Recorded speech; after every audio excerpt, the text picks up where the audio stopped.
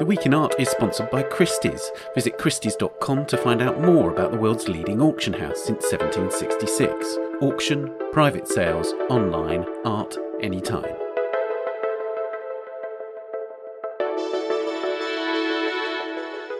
Hello and welcome to The Week in Art. I'm Ben Luke. This week, the artist activists at the heart of Russia's biggest protests in a decade, and how the Indian Prime Minister is using heritage and museums to rewrite the country's history.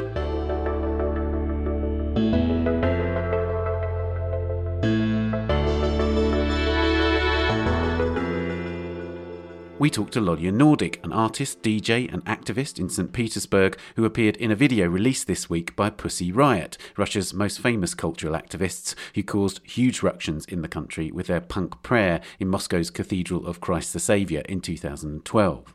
And we talked to the academic Sarova Zaidi about Narendra Modi and Indian heritage. And for this episode's Work of the Week, Naveed Noor talks about Walter de Maria's Earth Room in New York. When you finish listening to this, why not check out the complete second series of our other podcast, A Brush With? In each episode, I talk to an artist about their influences and cultural experiences. The guests in Series 2 are Ragnar Kjartansson, Christina Qualls, Ronnie Horn, Rachel Whiteread, Tracy Rose, Tel R, Charles Gaines and Tala Madani. As they talk about the books they read, the music they listen to, and the artists they most admire, we learn not just about their tastes, but the profound effect of culture on their lives and work. Subscribe to A Brush With on Apple Podcasts, Spotify, or wherever you're listening now. Now, protests erupted across Russia on the 23rd and 31st of January in support of the jailed opposition leader Alexei Navalny. Navalny's film about a luxury palace allegedly built for President Vladimir Putin has been viewed over 100 million times since it was released on YouTube on the 19th of January. Countless protesters were arrested at the demonstrations, among them one of the leading members of Pussy Riot, Masha Alekina, who was sentenced to 2 months' house arrest for violating sanitary epidemiological norms that could spread COVID-19. Pussy Riot released a video to their song Rage in response and dedicated it to all Russian political prisoners. The video featured numerous figures in the Russian cultural scene, among them the feminist artist activist Lolya Nordic. I spoke to Nordic about her experiences at the protests and the role of artists in them. Lolya, I was really interested in something that you said in a piece which is on the Calvert Journal website this week. You made a point of saying that the protests are not just about Navalny. And I just wondered if you could unpack that a bit. There is a perception perhaps in the West that the protests have been triggered by Navalny and are about Navalny. They're not, are they? It's about much more than that. Yeah, there's definitely much more than that, because Navalny, he's just like the only bright figure in the opposition right now. And he has huge capacities. His team and the organizations that he runs, they have huge capacities to speak to the large audiences and bring them to the streets. So I think he is the strongest oppositional leader right now, but not all of the people who go out on the streets, they see him as the next president. Not all of the people who go out to protest, they totally agree with him in his political views, in his policy, in his views on what's the future of Russia is going to be. And I think it's cool, but now we are in a situation when we have really few chances to make such huge amount of people go out. So at this point, it doesn't really matter what is your opinion about Navalny's policies and his views. We just have to go out right now because we can't wait any longer. We have to use all the possibilities to be heard, to be seen, to shake the system and to make some change. Can you set the scene for us a bit? Because there have obviously been protests in St. Petersburg that you've been part of.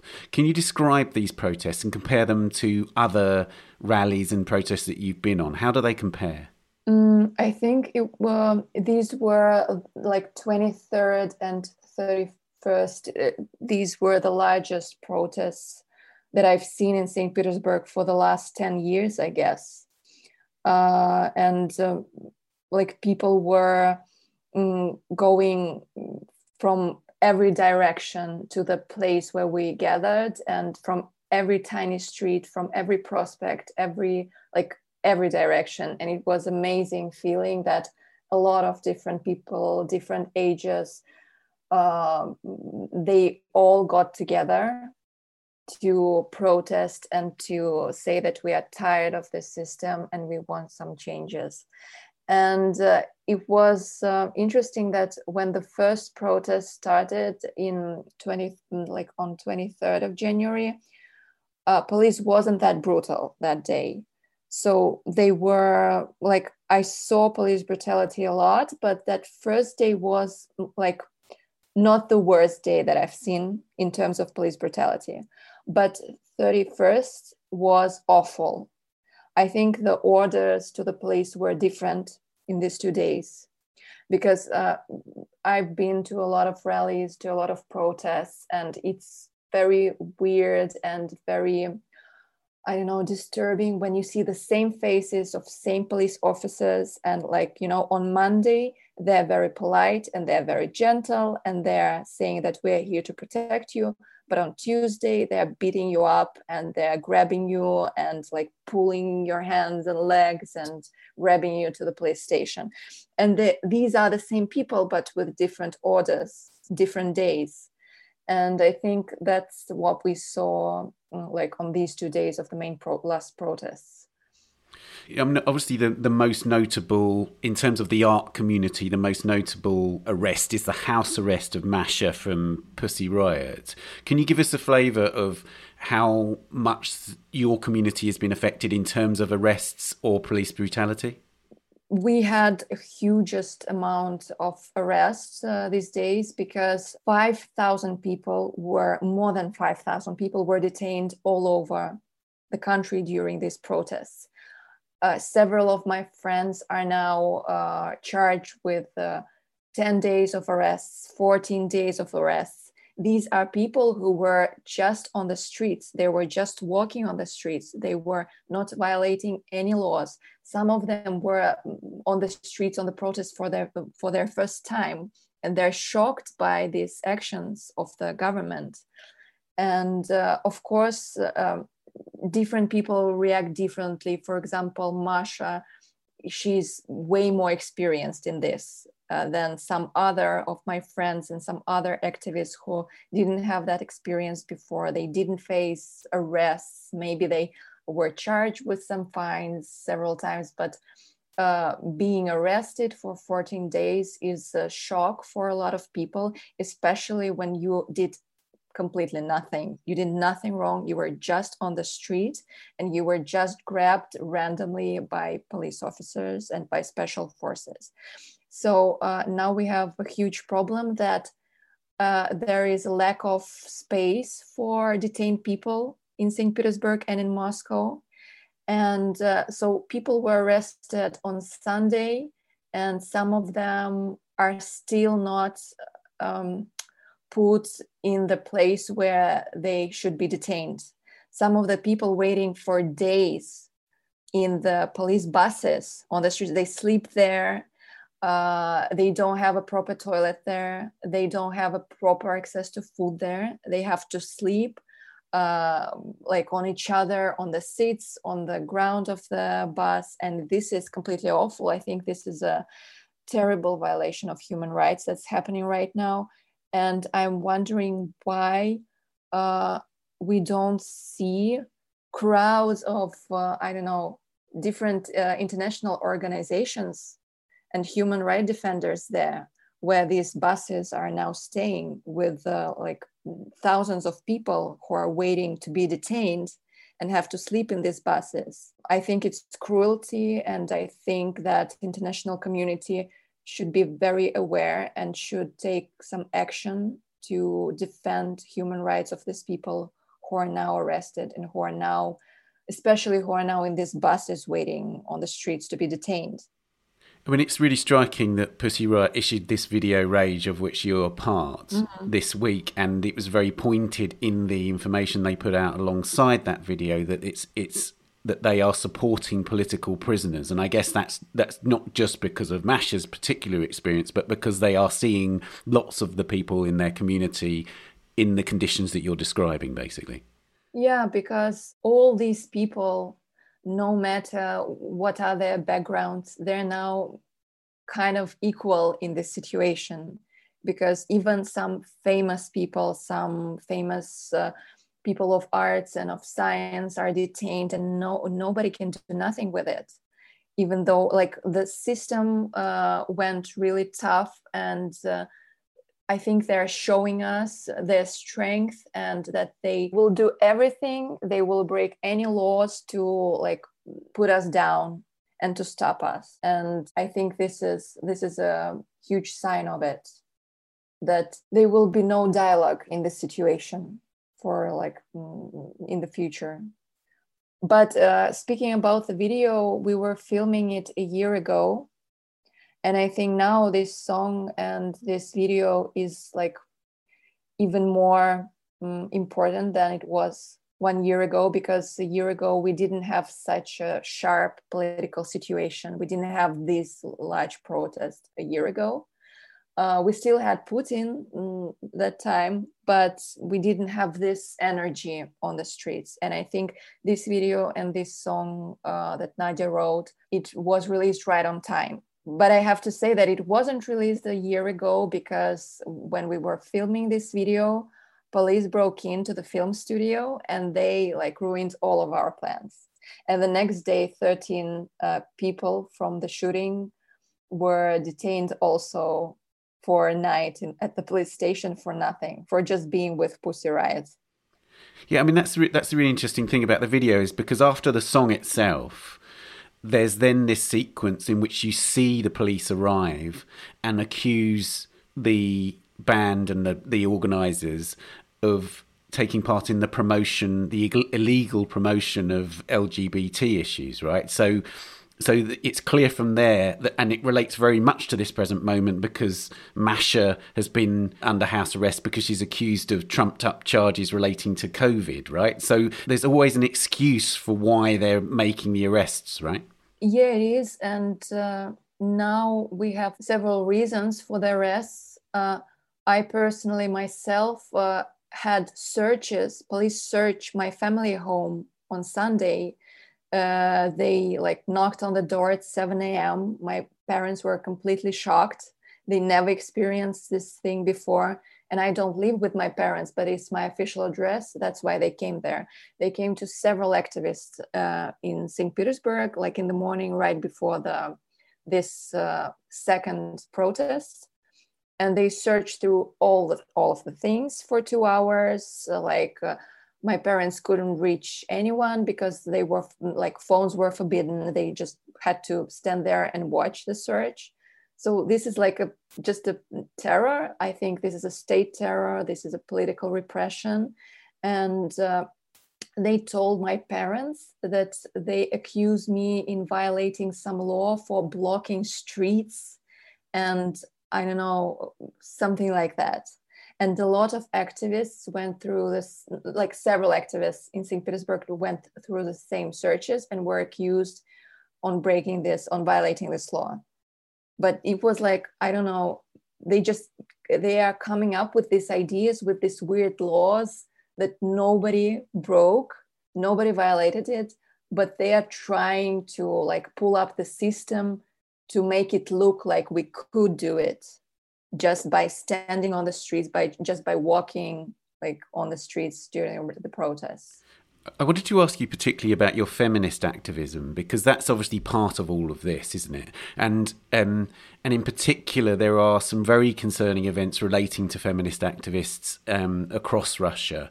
Can we begin by talking about Daria Apahoncic, because she has been arrested, in actual fact, for making artwork that defended another feminist activist. So could you talk about her?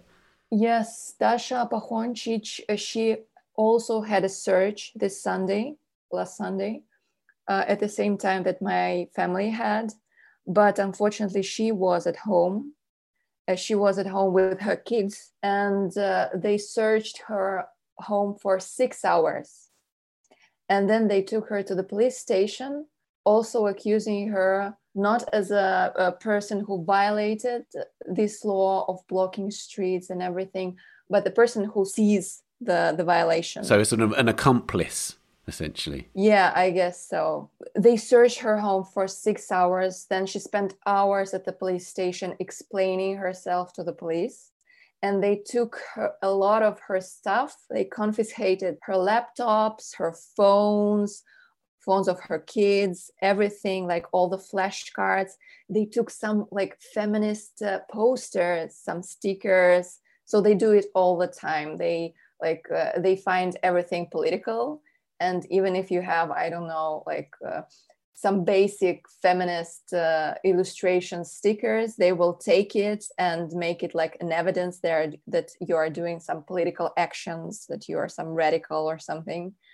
So Daria was under huge pressure during last year because they gave her a status of foreign agent.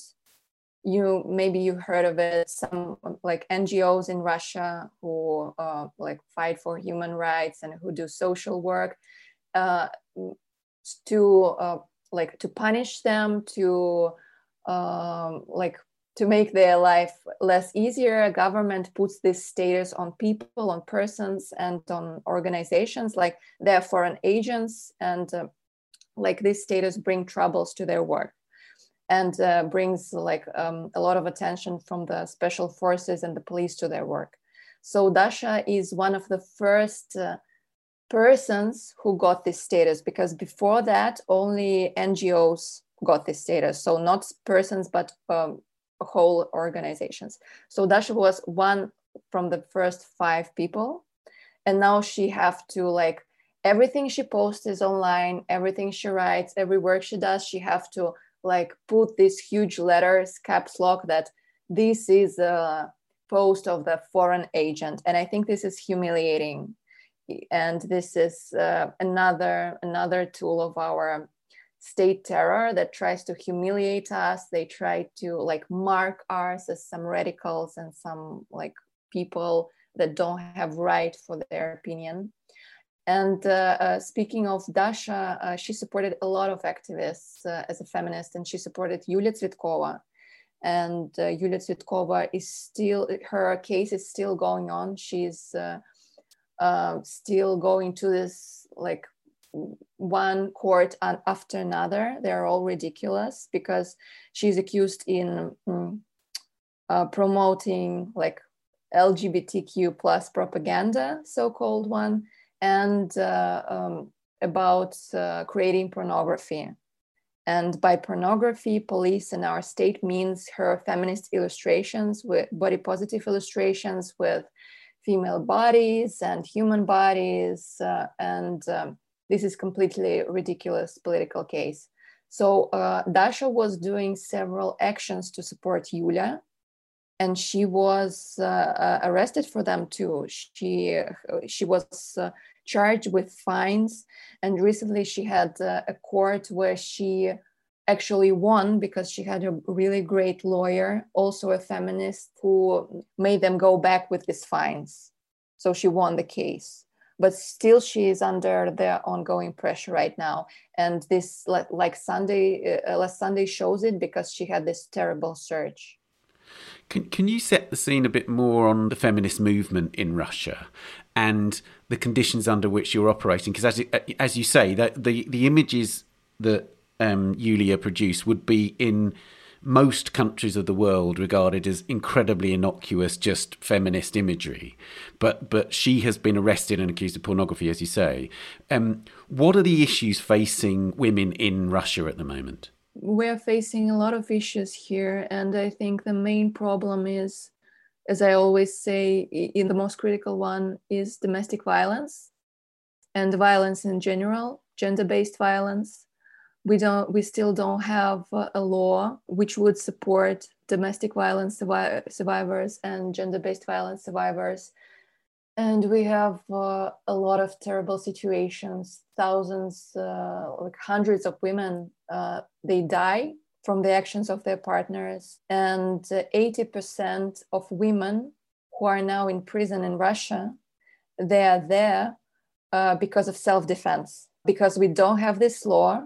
When women are facing domestic violence and she like accidentally kills her partner while self-defensing, it's like the state doesn't see it as a self-defense because we don't have a proper law to make it so. So all the women that survived domestic violence and accidentally killed their partner while self-defensing, they are going to jail. And 80% of women in Russian jails right now are there because of it, because of this situation. And a lot of activists and a lot of feminist activists as well, and political activists, they're working for years to make this law pass. But I see that we have a huge conservative lobby in our state, in our government, that are protesting this, and they're trying to stop this law for years. But the good news is that the feminist movement in Russia grows very fast. And I remember like 7 years ago, 8 years ago, the main centers of feminist activism were Moscow and St. Petersburg, but now we have feminist initiatives all over the country, everywhere. A lot of cities, small cities, big cities, feminist activity happens all over the country, and we're building a network. We're building several networks. We're communicating like in between the regions of the country. And I think that like in 10 years, we will be a huge political power. Already now I can see that we have a great future as like a political power, and already we're having our voices being heard and being more loud day by day. So like I'm very like optimistic on this case about like the future of feminism in Russia. That's incredibly good to hear, and I salute your bravery, I have to say. I wanted to ask you about your own work, because you're a photographer and you take photographs of women, and I wondered if you'd encountered any resistance to your work because of that. I see myself more as an artist because I'm not only doing photography, I'm working with different mediums, and photography is one of them. So I'm doing video, and I'm doing illustration, I'm doing performance art. I'm doing art activism. So I think in my life, everything is very connected, and like the way I approach things, it's very intersectional. So I don't divide my activist actions from my art. And I'm also a DJ, so I'm working in the music field. And I try to put political issues in everything I do, because I think now, especially in Russia, especially in my country, everything is political. I think in every country, everything is political, but I stand on this point, like very famous point, that personal is political. So I try to live under this statement. And have you been able to show and share your work openly, or have you encountered censorship? I personally didn't face censorship in such hard ways as Yulia Tsvetkova, for example, but I faced situation when we couldn't do exhibition because the places where we wanted to do it were afraid to show queer art, to show feminist art. So it's sometimes you get blocked not by the state, but on the point where people who own the galleries, who own the places where you can do festivals, parties, exhibitions, they are afraid because they know the laws, they know this, they know how our state and police behave, so they don't want problems. I had experience a month ago when we're doing art activist practices with Moscow feminist artist Katerina Nenasheva. And she came to St. Petersburg, and we collaborated with several young artists and activists. And we were just like, for a week, we were gathering in an art space in downtown, discussing our practices, just talking, showing our work, trying to do something together, making plans. And someone just like called on us And someone knew that we are having these events there and called police and said that something like radical feminist activists are doing something dangerous in this place. So they reported us with these words, and it was an anonymous call to the police. So the police came to that place. It was like 6 policemen. Then another 3 person came with no police uniform, just like, I don't know who these people were. And like they spent their hours and they were asking us questions. They were asking our IDs. But the worst thing that in 2 days after that, the owner of this building, of this art place, he just kicked out the people who were holding this art place. Because obviously he got scared that police came there and that someone reported about some radicals, some feminists doing dangerous stuff, which sounds ridiculous to us right now when we're speaking about it. But it doesn't sound ridiculous to the person who owns the place and know that he lives in Russia, where he can go to jail any second. So that is a problem. You can do something like connected to feminist issues or political issues, and the place can get shut down in a second. Last question, and you mentioned that you felt optimistic about feminism. Do you feel optimistic generally in terms of, this is the first time that a generation that effectively has never known anything other than Putin is out and protesting? Does that add a certain significance to these protests? And therefore, do you feel optimistic in general about the future of Russia? For me, I don't see it in terms of generations, because every time I go on the streets, I see people of very different ages. And I don't know why, but like federal television in Russia and like, I don't know, pro-government media, they always cover these protests like it's some schoolboys and schoolgirls and like some only students, like stupid kids are going out. But it's not true. A lot of older people are there. Like people in their 30s, in their 40s, in their 50s, in their 70s, a lot of people. It's a range of ages there. And for me, it's very optimistic because I think it wouldn't be that great if there were only kids, if there were only teenagers. We see that a lot of people with different backgrounds are out, and they're like skipping their jobs, they're canceling their weekends to go out and to risk their safety because they're so tired of it. And I think for like day by day, there are more and more people who are just tired of this system, and they like maybe they were afraid yesterday, but today they are not afraid anymore because they're even more tired than they were afraid. And the risk that they're taking is at least some action to, I don't know, to break out of this loop of this political swamp that we are in for like 20 years by now.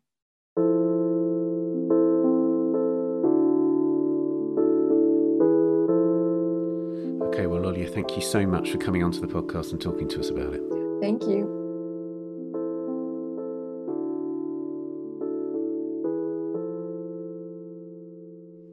You can read our reports on the Russian protests at theartnewspaper.com or on our app for iPhone and iPad, which you can get from the App Store.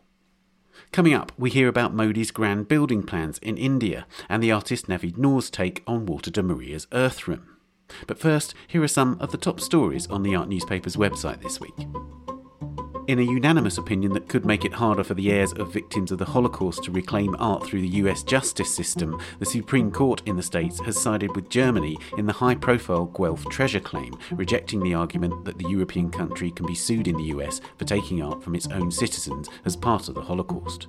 Martha Lufkin reports that the disputed collection at the centre of the case, the medieval Guelph treasure, estimated to be worth at least 200 million euros, will remain for now in Berlin at the Kunstgewerbe Museum or the Applied Arts Museum in Berlin, while the case returns to a lower court.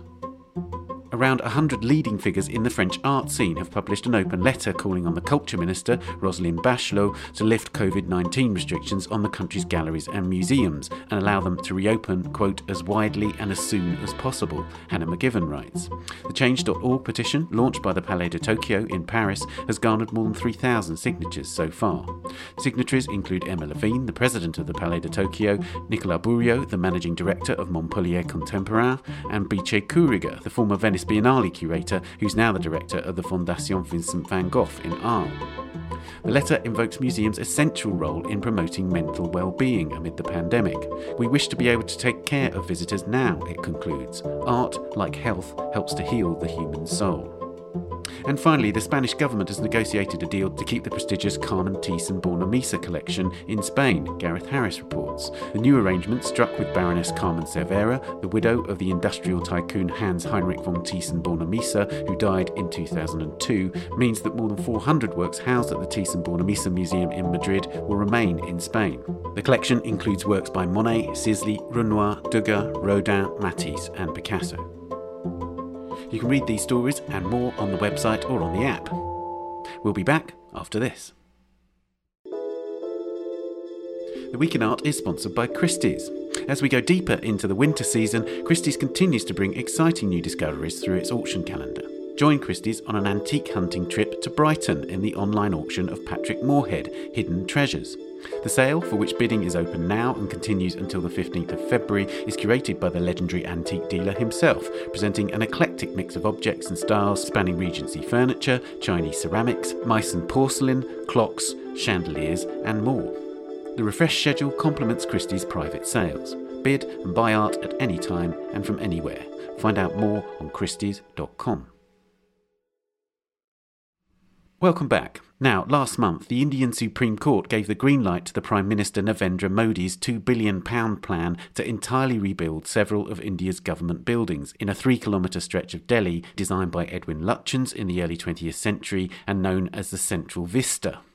Another contentious building project is the Ram Temple in the northern city of Ayodhya, which is dedicated to the god Ram, an incarnation of the deity Vishnu, who many Hindus believe was born in the city. Buildings and heritage have long been at the heart of Modi and his right-wing party, the BJP's reimagining of India along the lines of Hindu nationalism, or Hindutva as it's known. Perhaps the most notorious example was the destruction of the Babri Masjid, or Babri Mosque, in 1992, following a rally organised by the BJP and the VHP, an allied right-wing organisation.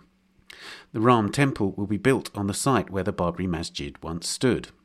Meanwhile, modernist buildings, synonymous with the Indian National Congress, India's centre-left party, are also being torn down.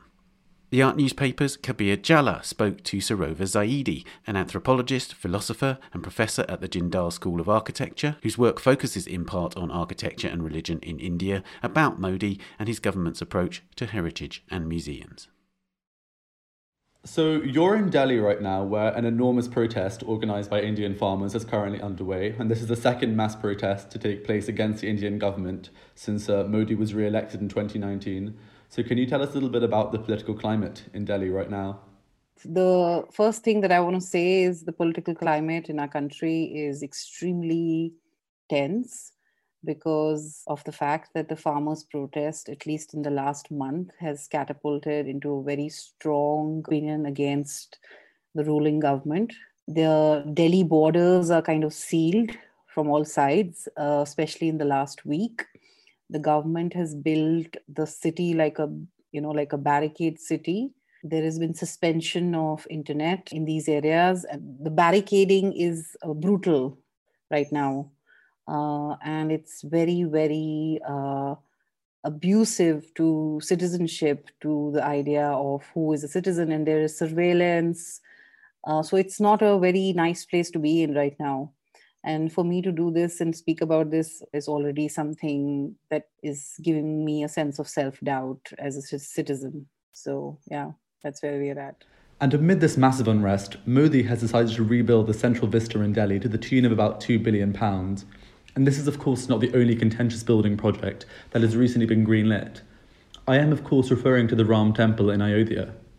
Can you please tell our listeners why these projects and what they represent are so controversial? So, actually, I want to start with the Central Vista. The Central Vista is part of a series of events and ideas that have been going on in India for the last 40 years. And it starts with 1992, when the Babri Masjid is pulled down by people from Hindutva factions like the RSS and the BJP.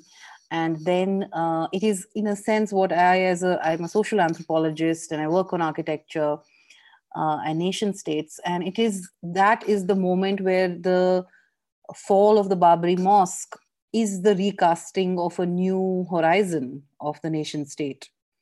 And it is the most important event after the partition of India.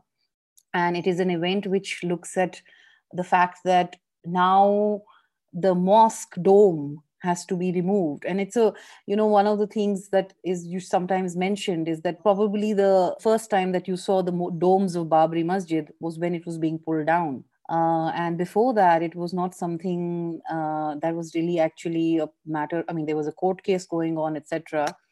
The claim of the Hindutva groups was that it was built on the spot of where Lord Ram was born. And interestingly enough, the court case of the Babri Masjid and the Ayodhya dispute goes on for 30 years. And then finally, the judgment comes in the last few years. There are different kinds of judgments. And what was interesting there also is that a mythical god was made into a jural deity, as in the court case was fought in the name of Ram, who is the god. And the real mosque was called a disputed property. So there's a very strange binary of how something that was not real was made real through law, which is the God, and the mosque, which was real, was made into a contested property. In fact, they don't even call it the mosque continuously in the legal document. The reason I'm going back to this whole story is because it is a watershed moment in the history of India, which leads to a lot of the things that we are seeing and experiencing right now in what I would call the architectural and the monumental horizons of the country. And this includes the Central Vista also. What is actually interesting to think back on is the Archaeological Survey of India, which was the first body that was set up in 1861 by the British. Now, this is a very interesting moment. 1861 is after the First War of Independence of India, which is 1857. And I want to mention these dates because it's not chance that the British are setting up the Archaeological Survey of India in 1861 after about 4 or 5 years when the First War of Independence is fought, which is also called the Revolt of 1857. And one of the things they did in the setting up of the Archaeological Survey of India was to make spaces like the mosque, which was a public congregation space, especially because of the Friday prayers, they make it into a monument. So you delegitimize a building as a congregation space and you move to making it into a monumental aspect. And there's a very fantastic book, in fact, on this by Kaveri Boer called Monumental Matters, which looks at these histories of the ASI. Interestingly enough, the ASI also has a role to play in what is happening in the Ayodhya and the Babri Masjid dispute case, right? And how powerful is the ASI in India? How much sway does it have in government? It has a lot of power because it is part of a bureaucratic system, right? It is what people like Hannah Arendt and Gramsci, etc., even Foucault would call the apparatuses of institutions and materials that the government functions through. And the examples of that are very, very telling, especially in the Ayodhya case, because the ASI, as far as my knowledge goes, and I looked it up again, at some point said that, yes, there is something under the Babri Masjid structure, but we don't know if it is a temple. Some of them had even said, there were two archaeologists who said they are Buddhist ruins, they are something else. So there was a split in the way the ASI was thinking. Coming to the Central Vista, or the museums, etc., and what is going to happen vis-a-vis museums. I will come back to the Central Vista point about how there's like a whole range of bureaucratic offices, from environmental clearances, from the Delhi Development Authority, from land use offices, all the bureaucracies have given the permissions for it to come about. But returning to the Ram temple, it's not just a temple now that is being built on this site, is it? It's also a museum and an amusement park, which are all telling the story of the epic Sanskrit tale of the Ramayana, which tells of the life of Ram. And I wanted to ask you, what does this mean? It's not just a temple, but they're turning this into a major pilgrimage site, which is devising this very, very brilliant and cohesive history of India. Actually, in Ayodhya, they built two museums earlier, which was smaller, and now they're going to be redone. One is the Museum of Ram. So it's a very interesting use of the devices of the state, and the modernist devices of the state. So the fact that there is this idea in a museum, there is a taxonomy of materials, of history, of objects, all the devices of modernity that generate a museum or are part of the kind of frame of the setting up of an archive or a museum are now being used to evoke a mythical god. And that is what is the most interesting thing that is happening in the contemporary moment with what is the Hindutva government. And I also wanted to speak a little bit about what this format of modernization, monumentalization means, because in India, and I'm a social anthropologist, I've worked on religious architecture, and one of the things that I used to notice is that in the last 30 years, people, there is an idea of the ordinary sacred in India, right? Where people can set up a little temple under a tree. There is an idea of, some form of mixing of animism meets religiosity. Even in Muslim practices in India, Islamic practices in India, you have shrine cultures, you have great monumental mosques, but you also have the idea of people coming together in a small park and reading the Friday prayers, or like in cities like Bombay, people read the prayers on the road. So there is a very kind of a organic, nearly the word is used mostly syncretic, notion of religious practice, which is accepted in the secular frame of Indian social and political life. What is very distinctly interesting here is the way in which the Hindutva groups have combined the monumental, the modernity, and ideology to generate a new format of the architectural, of what they think is to be known as an idea of the future of a Hindu nation. So would you term this a sort of hybrid model that they're using, or is it a completely new one that has no precedence with other leaders of the Republic? No, so they've definitely picked it from the past, and we know that. And I wanted to mention this earlier also, which is India when it became independent in 1947. Nehru's project, who was the first prime minister, was also a monumental architecture project, but it was inspired by socialist modernism. And we have Corbusier building Chandigarh. We have a lot of modernist buildings being built in Delhi. It was also big dam projects were started. So there was a huge kind of as I call it, the recrafting of the socialist modernist horizon that Nehru generated.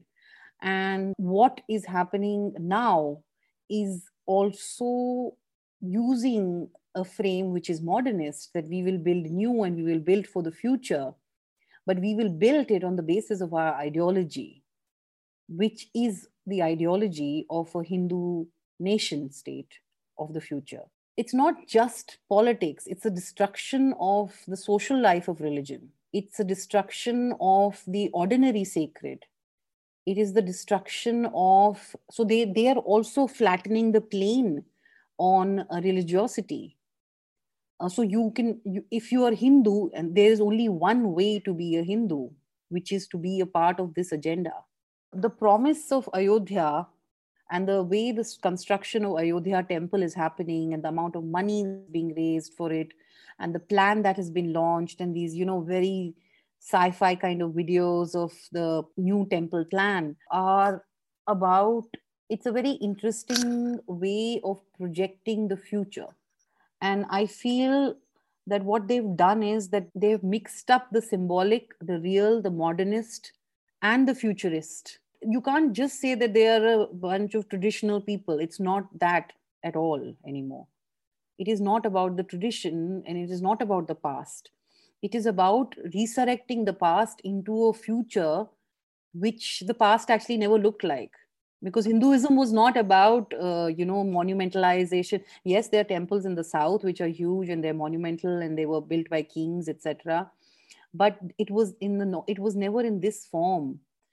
So the design is extremely futuristic, and it's based on, it's kind of renegotiating what I would call a collective memory for the future. And I think that brings us nicely onto the Central Vista, this very, very grand project to reimagine what the Indian Republic is, what it looks like, what its seat of power looks like. Why does Modi first want to rebuild these buildings? Could you tell our listeners what these buildings look like and then why Modi might want to rebuild them? Okay, so the Central Vista plan is essentially, it includes the parliament, it includes what is called the president's house, it includes a lot of buildings that were built. It was 1917, right, when what is called Lutyens' Delhi, that was built there as a part of the British reinstating the capital of India. And there's a chain of signifiers here.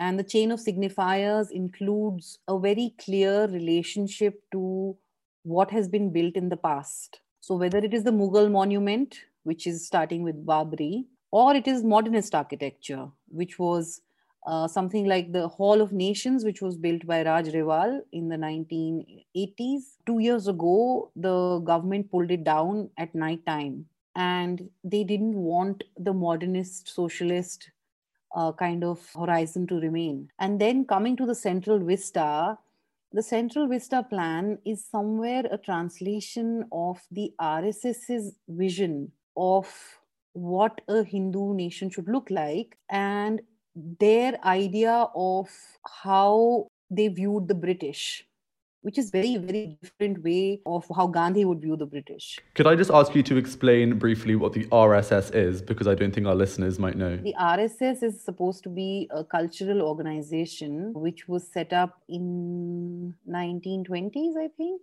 And it was set up to facilitate the work of a Hindu nation state or a Hindu Rashtra, as it's called. They called themselves a cultural organization, but they had a set of cadres across the country.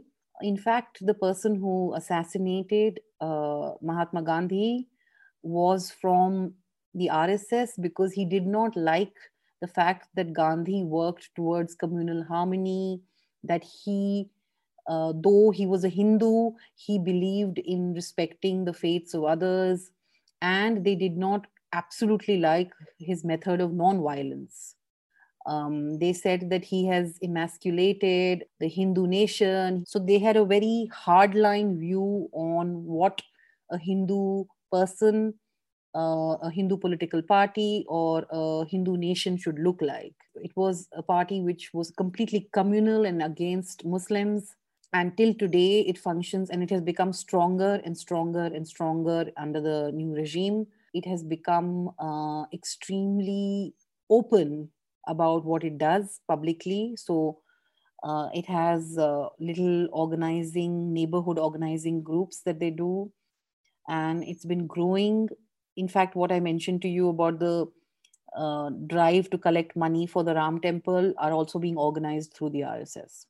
Returning back to the Central Vista as to why Modi wants to rebuild it, I also want to touch upon the idea that this is severing India from its colonial past, which in a way doesn't seem like a bad thing necessarily, but what are the risks and dangers of a complete severance from a colonial past? Yeah, well, the point is that if they were really interested in severing us from the colonial past, and this is may sound a little bit cheeky, then they would shut down the railways. I mean, we would not have the railways if it wasn't for the British. So it's a very pick and choose method. It's about the fact that they want to, somewhere, they don't wish to have a relationship to the past which is functional. And if I was looking at the architect who's finally making the Central Vista plan, and it was very interesting how he kept saying things about how this building is now useless. It doesn't accommodate people, it doesn't, not able to hold in the number of offices, the government offices that it contained. It's the different form of governance now. It's dirty, it's not accessible, all these very regular tropes that every architect uses in recasting or justifying what they're doing. And Professor AGK Menon, who actually was one of the first people who leads a public forum called the Lok Satta Group. And he actually talks about a very interesting point where he's evoked Hannah Arendt, and he's called the fact that the architect is become a part of the system of the banality of, evil and routine. And the fact that there is no way that people who are involved in this project are not part of something that the Hindutva government is trying to resurrect. And I suppose the lingering question is, as you mentioned, India is at this economic impasse. It has its two worst financial quarters since records began. Why is Modi spending so much time and effort on cultural heritage? Might this be a distraction from policy failure elsewhere? I think it's not about a distraction. I think the optics of architecture, the optics of built environments, of what is done in material form, even the statue that he built, the Statue of Unity, the Sardar Patel statue in Gujarat, right? These are all optics of the state. And, the best examples for this are, of course, the Russians, right? Or Saddam Hussein's statue in Iraq. Or, so somewhere certain kinds of regimes play on the optics, and the optic, and so it's actually very telling of the fact that this device has been used constantly of generating both cultural icons, of working with buildings, of the show and the glamour of these buildings. It's constantly been used historically. So it's not actually something new. It's just that right now it is wedded with an ideology which has been extremely, communal. And it's about a very clear idea of a nation state. So that Modi's temple, Hindu temple in Ayodhya, destroys the street corner and the temple under the tree. It destroys Hinduism, actually. It doesn't, and it resurrects it only in its political and in this kind of what I call the alpha male form of Hindutva. So the destruction is immense. It's a social destruction, and the optics of it is what people are caught in. Modi and the BJP are also very much focusing on Indian museums. In the last union budget prior to the coronavirus pandemic, the finance minister announced that 5 new museums were going to be set up near archaeological sites. And recently, a museum in Agra, which is where the Taj Mahal is located, was changed from the Mughal museum to that of a Hindu warrior king. So I want to also talk about what the relevance is of Modi and the BJP invading museum space so heavily. Well, it is the classical formation and fabrication of ideas of the truth. And if you have to generate a new future, which is based on an ideology, which is the Hindutva ideology, you have to tamper with the past. And the museum is that location where you tamper with the past. You stick to the technique. So you're still calling it a museum, but as you stick to the techniques and the devices and the apparatuses of modernity, but you put in what you want as the truth. I mean, this is also a critique of modernity somewhere, of what it can lead us to. So, yeah, so that's what he's doing. And I think these museums, the fact that you have a museum on Ram, it's nearly surreal to think of it, right? And what would be in that museum, right? What evidence would we ever have of something like that? What would be the science of that museum? What is the notion of faith then? So is he making museums, or is he making temples in the garb of museums? To what extent is all of this a triumph of Hindu nationalist ideology, or could it also be interpreted perhaps as also a failure of 20th century modernism and the 20th century nation building project that, was envisioned at the time of independence? Well, of course, part of the failure is of the left and of the fact that we could not contain certain things when they started, because I literally gave you a genealogy of the Hindutva moments and pre and post independence. And post independence, the fact that we had the Babri Masjid demolished, and that was the time when the Congress was the ruling party. It's the proof is that the horizon was already set then. And then how do we actually go back? What do we go back to? The socialist modernism, in a sense, failed to rise to this occasion, to be able to contain these things, even though constitutionally we were very strong to contain these factors, and we are a secular republic, democratic republic. It didn't work. Something didn't work. I don't know what the future will actually look like. And if the future, which has been imagined and being crafted right now, will actually ever be undone.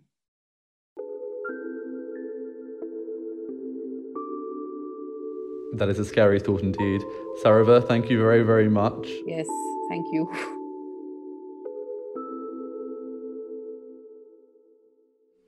You can read more about this story on the website and the app.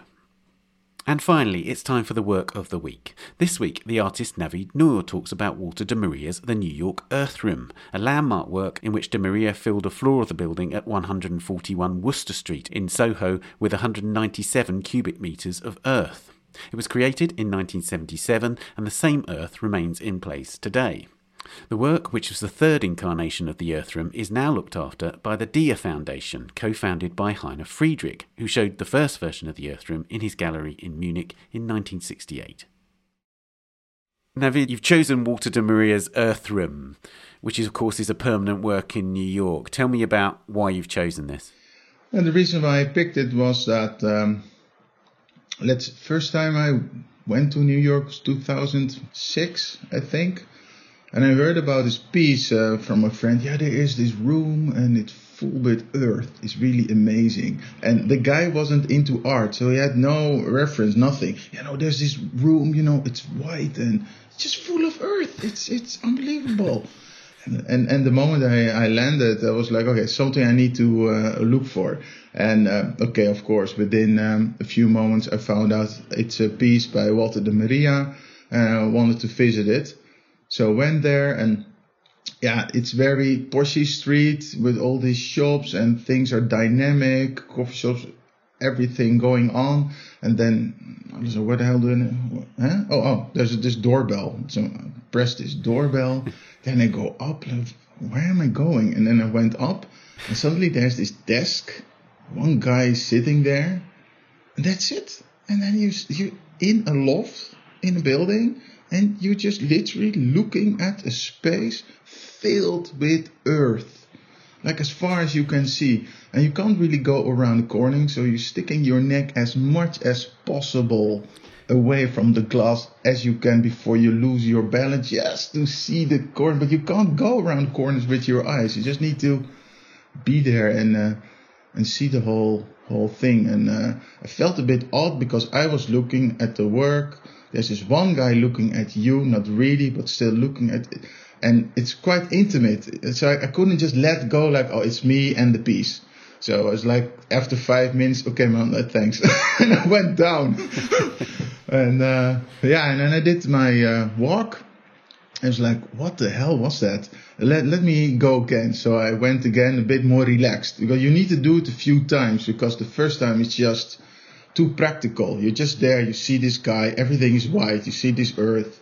And now second time it was better. And third time it went okay. So actually when I was staying in New York, I went a few times. And I did it quite often. Whenever I went to New York, I went to visit the Earth Room. And the piece also changed in your brain, because in the beginning it's very awkward and very special and very strange. It's like going to, it has this kind of, maybe it sounds really awful, but it has this kind of anti-Disneyland feel. There is nothing to see, and yet there's so much to see. It's exactly the other way around. That's kind of the crucial thing, isn't it? That it's sort of a space out of time, in the sense that, as you say, it's in Soho, so it's now in a very busy area, and there's a lot of wealth in that area, and yet this has been unchanged since 1977 when it was first installed there, and yet this is New York. It's perpetually changing, and somehow there's this consistency about this work. So then, as you say, things are changing, and yet they are not. And at a certain moment, I was like, wait a minute. The real ingredient of this piece is time. How, in this case, somebody owns time, not as in the bigger New York space, but there is a situation where time is being owned within those square meters. And time, as we know, costs money. So one of the main pushes to produce this work was Heiner Friedrich, who used to be his gallery, I found out. And then he saw the piece and he was like, well, no, it needs to stay there. I will move out my gallery. And he and his wife, Vader de Menil, they provided money in relationship to time. So that's actually the third ingredient for this work. You need the space, you need the work, and then you need somebody who could deliver money for time. And suddenly I was like, oh yeah, it's not just Walter de Maria doing this. No, he can do this, and you could see a documentation. But the fact you're there, it's also because of Heiner and his wife. And it was special to see that an artist needs to have also a dialogue with a private person, or maybe in an institution. There's always this invisible partner. It's always there. Maybe 90% of the people coming there, they don't have this extra relationship, but it's why the piece is still there. And that's what makes it so special. That's right, because Heiner was involved in the foundation of the Dia Foundation, right? Yeah. So it's it's from this. This was one of the sort of foundation works. This was the. I don't want to go into Heiner. It's like a deep rabbit hole, man, with like many exits and no exits and their families, and it's the same with a product. Like you develop a car, okay, it can go from A to B, and then you have to have the vision of its need. And you have to communicate this need to the people to buy it. And in Heiner's case he found these artists and he's like, well, I feel this need. There should be, he called it a setting, a place for an artwork, and the place does not change and the artwork itself can speak. So he has this need, but there's no audience. Now, how could I transmit this into, getting it out there? And by making a foundation, this is the way you can secure a certain space. That's what he did. But going back to the Earth Room itself, I then visited New York for a few years. I didn't visit New York, and then I went back. Then I saw it again, and it's like, what is it actually I'm looking at, And it's like, it's Earth, but Earth is an active material. No, it's soil. There is things could grow in it. It has a potential. It could blossom, and yet it's being kept in captivity, for 40 years. And every seed is being taken out. Every mushroom, it's been like domesticated so heavily, and actually, it's very depressive work. From one side, it's like you keep a piece of earth out of its country. It's like a prison for a piece of earth. And then you're looking at it, and nothing may grow, nothing may happen. It will stay like this because we want to energize the dimension of earth or find a piece of poetry feel from a different perspective. And it was very strange to look at it from that point of view as well. I think that's what I like about the Walter de Maria, that some people can go, this is so depressive, like hijacking a piece of earth for life. Others will go, man, you could sell this space for millions and you just fill it with earth. And so there's so many angles happening. I think as long this piece stays, the more angles it will get. And that I like about the work. Lastly, I wanted to ask you about how you've internalized the work and brought it into your own thinking about your own work. Has it influenced you in any way? Because obviously there's interesting things that you've just said now about transformation, for instance, which is such a key element of your work. And I wonder, to what extent has it affected you, or is it not as linear as that? The main thing what affected me and my work is more, it doesn't matter what you do. If you, as an artist, there's a difference between creating a work and believing in a work. If you, as an artist, believe in a work and it can transcend a certain energy, it doesn't matter whatever it is you do, and you can find another party who buys it or gives it space. That's where the magic happens in a way. If I just do it by myself on an island and there's no interaction and just vanish, it's just me cultivating my inner experience. But that's what I learned about this piece, that he definitely needed Heiner. Without Heiner, there was no work. But without the fire of Walter de Maria, there was no Heiner attracting to him. So this art, as what we are doing all together, is this dialogue always between the person who charged something and another person who could delay this charged part so others can see and keep on experiencing it.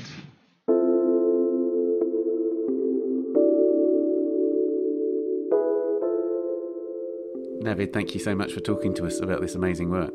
Okay, happy to do.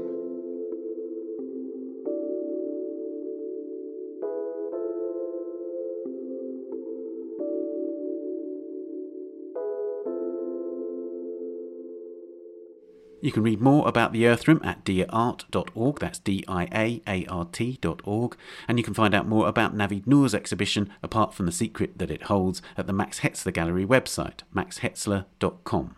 And it will be open to visitors when the UK lockdown eases, of course.